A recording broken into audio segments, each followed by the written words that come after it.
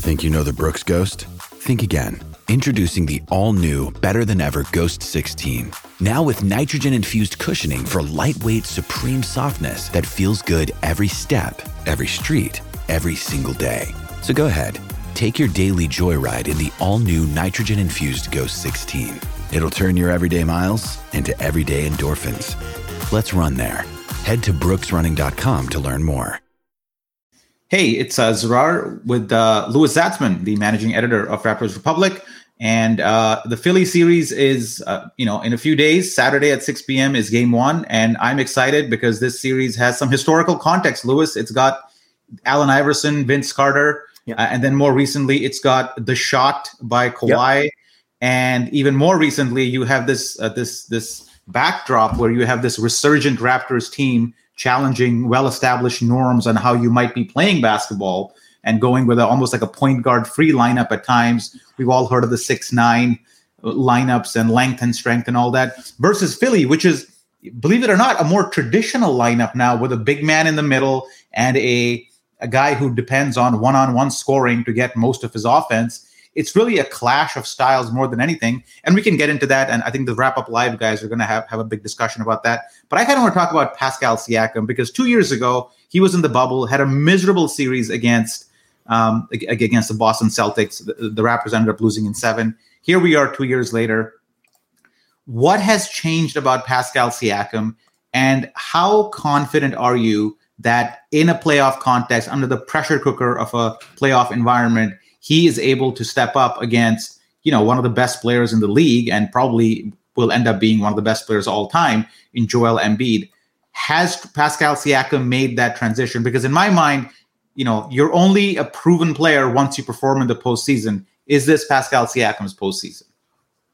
Yeah, that's a really good question. And I think he's very prepared. Michael Grange wrote a really excellent piece about Pascal Siakam's struggles. He just wasn't ready physically or emotionally to play basketball in the bubble. On top of that, Boston's a really tough matchup, but his game has changed dramatically since then. And I think another really important point of comparison is to his series against Philadelphia the year before, because he had an unbelievable playoff run during the championship season, of course, but he actually struggled for a stretch against Philadelphia. He scored a lot of points, right? 29 in game 1, 21 game 2. But when Philadelphia wanted to turn the tap off for Siakam, they just tossed Embiid on him. And Siakam didn't have a ton of answers in that series. And he's changed his game a lot since then, right? A lot of what we've seen in his stardom today, his ability as a screener, his passing, his mid-range jump shot, that's all added in reaction to Embiid shutting him down in that series. And I am so excited to see him use it once again against the same guy who made him develop those skills.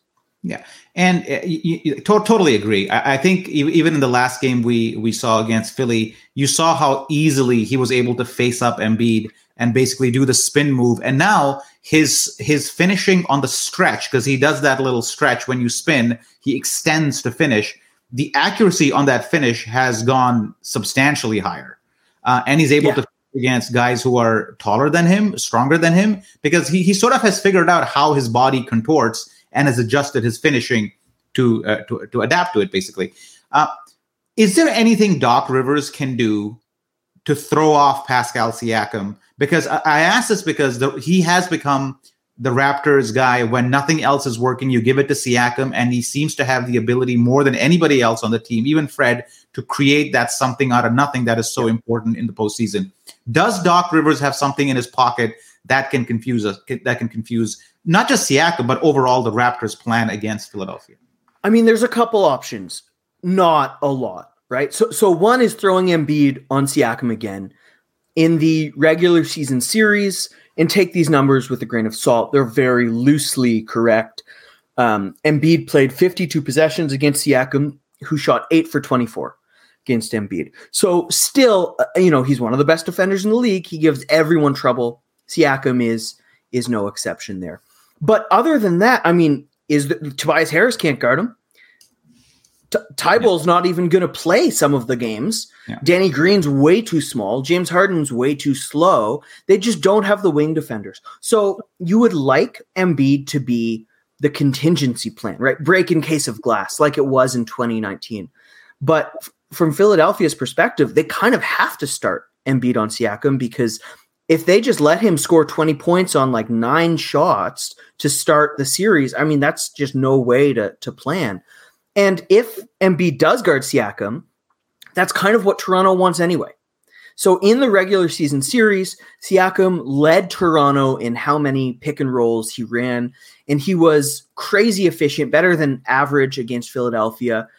Because what that means is Embiid is not only their best, defender in space, he's also their only rim protector. And if Embiid is up on Siakam in the pick and roll, I mean, they win. Like, that's a huge win for the Raptors, because that means Embiid's not by the rim. So Siakam doesn't even have to do anything. He can just throw the ball to a teammate in the post, for example. And so Philadelphia does have options, but none of them are good. And Toronto has ways to sort of turn those options into weaknesses, no matter what Philly chooses. Yeah, I wrote about it in this morning's piece, is that I think we want Embiid out there guarding our guys in a face-up situation, both for the point that you mentioned about that it takes him away from the basket, allowing the Raptors to kind of drive more. Guys like Gary Trent Jr., who aren't the greatest of finishers against traffic, are now able to maybe go in and finish a little bit easier. But also it increases the foul probability against Embiid. Yeah. I think if you put him in face-up situations, I think our guys, fortunately or unfortunately, depending on how you want to look at it, all of our guys, Scotty Barnes, OG, Siakam, even Precious lately, are fairly good in face-up situations. Not so much in on the post-up, with OG being the exception. Maybe Siakam's an exception too, but certainly some of the other guys aren't great post-up players. Putting him in face-up situations increases the probability that he picks up early fouls. How much of getting Embiid in foul trouble is a strategy that Nick Nurse adopts, or is it more of a natural byproduct of how you approach the game? Yeah, awesome question. I don't think it's going to be the primary intention of the offense, but if they're playing good offense, Embiid will get fouls as a result. Like, it's going to be one of the primary effects of good basketball. If the Raptors just drive the ball into a stationary Embiid under the rim, they're going to lose the series. If that's how they play offense, that's game over. Exactly like you said, you got to stretch him out to the three-point line, preferably the corner. If you can get him switched onto Anunoby, huge. That's a huge offensive win for the Raptors. Yeah. And he just doesn't foul much under the rim. If you get him chasing you from behind, I mean, Pascal Siakam had that little okey-doke where he did the pump fake under, and then Embiid went flying and he came back around for the finger roll.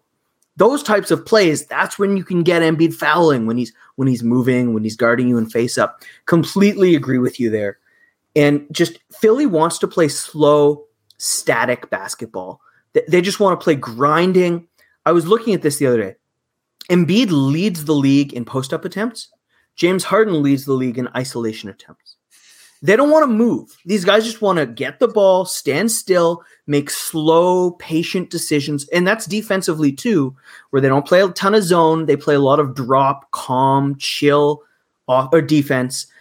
The more Toronto can muck it up, throw frantic, make them make quick decisions, the better. That includes fouls, right? That includes blitzing when Pascal does that sort of runs at ball handlers. Just identity and style will determine Pascal's success.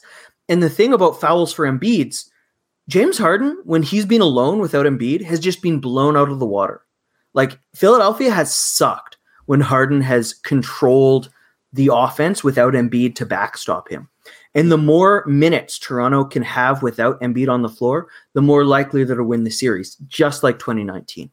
Yeah, and I guess the last point here before we sign off is, the one thing that scares me is what you just kind of said, is that the Raptors are so amazing when they're forcing turnovers, especially with Fred stripping the ball near that three-point line and just like going off to the races. That has been the source of not just a lot of our offense, but a lot of our energy. I think the team feeds off of that, and it becomes contagious, and it propels sort of the entire team. Philadelphia will try to muck it up, as you said. They'll try to grind it down into a half-court offense, and we both know the Raptors are not necessarily the greatest half-court offense team, and one of the reasons is they do not really have good pick-and-roll actions in their offense. Even when they tried to run some against Philly last time, the results were not great. Against the Knicks, they just haven't been great to watch. Yeah. Given the absence of a strong pick and roll option, what do the Raptors rely on to manufacture offense in a half court that Philly is trying to muck up? Because those situations will arise. As much as we talk about going up and down the court, there's going to be like 10, 12-minute stretches of this game where it's just going to be a slow slogfest, classic Eastern 90s basketball. And Harden is one of the greatest controllers of identity in the history of the game, right? What he wants basketball to look like is what it looks like. And so, completely agree. They're going to have to be good in the half court. So Fred and Gary Trent especially are going to have to hit pull-up threes. Just fact of the matter, they're going to have to take a bunch because Embiid plays drop, and they don't. Especially when Thibault's not playing, they don't have a lot of those great rear view contest guys.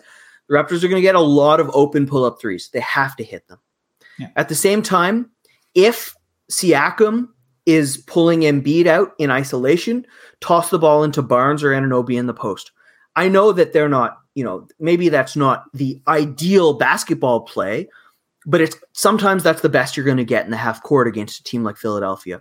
Maybe you get some free throws, kick out to an open 3-point shooter. And the main thing, though, I think a lot of what we're going to see is just Pascal Siakam isolations. Yeah. He has been working in tiny, tiny spaces, and he's just been dominating the NBA for like 2 straight months. If he's able to just score in isolation, kick out to 3-point shooters, dump down to cutters, that's where the offense is going to come from in the half court. Yeah. I'll double down on the post up. I think OG Anunoby, I wrote in my post this morning, is essentially an underutilized asset in the post. And I totally agree. If Philly wants to slow the game down, the Raptors can't settle for poor shots. They can't force it against a set defense. And I think patience is key there. And given that this is a young team with some vets in there with Siakam and OG, I'd call a vet, and Fred, obviously, I think this is where we have to be patient in our half court and just be patient in our post ups and not force it. I think going to OG is something that I would love to see more often. And, and I'll echo this too. Gary Trent Jr. has got to hit forget about his pull-up threes. He's got to hit his mid-range jumper because once he comes off that screen, he has an open jumper almost 90% of the time, or a makeable jumper around that elbow area, which he's been clanking of late. The last 2 games he's made a couple, but that's got to be a source of offense for the Raptors in the half court. And without Ben Simmons, Jimmy Butler, like the Sixers aren't as big as they were once. And so those mid-range shots for Trent are going to be more open than they have been in the past against this team.